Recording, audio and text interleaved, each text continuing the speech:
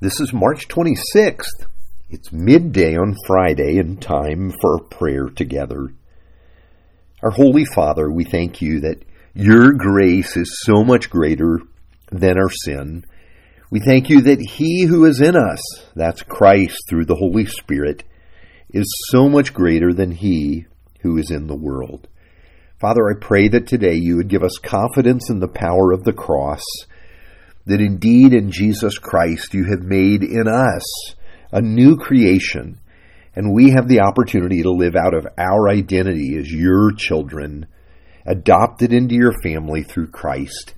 And so, Lord, give us confidence in the calling we've received, the gifts that you've given to us, and our identity as your people. And Lord, let those things guide us as we go through the day and everything. For we pray in Jesus' name. Amen.